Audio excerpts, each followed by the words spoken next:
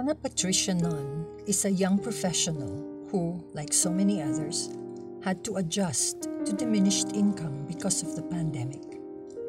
But she didn't let that stop her from trying to help the less fortunate. Very recently, she set up a community pantry, a small table in Maginhawa Street on which she piled some grocery items and vegetables so that people who needed some food could help themselves. Her guidelines were simple: wear a mask and face shield and keep distances while in line. Her slogan, though, was extremely powerful: magbigay ayon sa kakayahan, kumuha ng batay sa pangangailangan. Within days, similar community pantries blossomed in Metro Manila and as far as Baguio, Palawan, Quezon Province, Naga.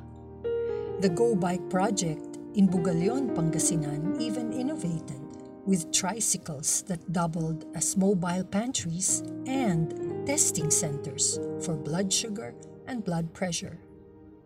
Farmers who see them pass by do a quick harvest to be able to donate to their stocks. What beautiful examples of Christian love!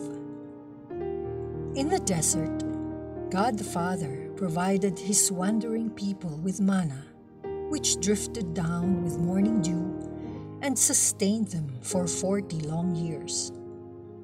In the New Testament, Jesus fed the multitude out of 5 loaves and 2 fish, a prelude to His magnificent institution of the Eucharist, where He Himself was the bread offered up to feed us all. The bread of life, the bread of love. And yet, in the desert, the people complained.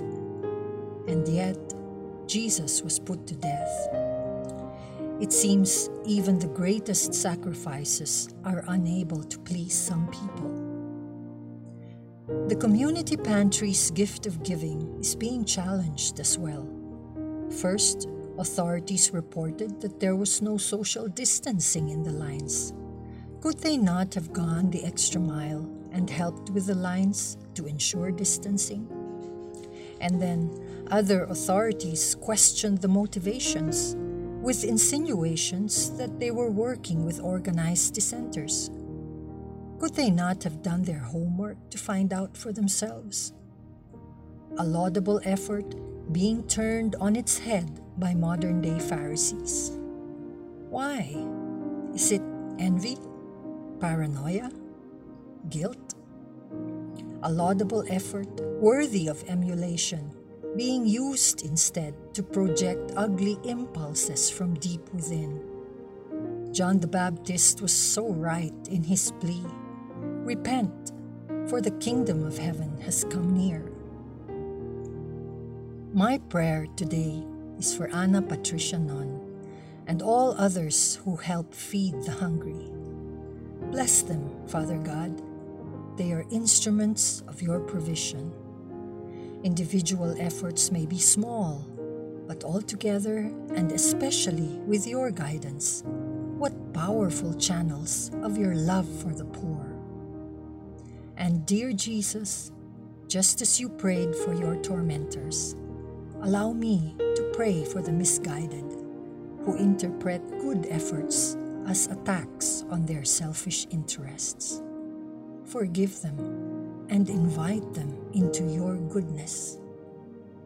Lastly, I pray for those who are unable to thrive because of human wickedness and malice, especially when coming from positions of power. Touch us all, Holy Spirit, with your flame of courage and conviction to do good and to fight evil. Amen.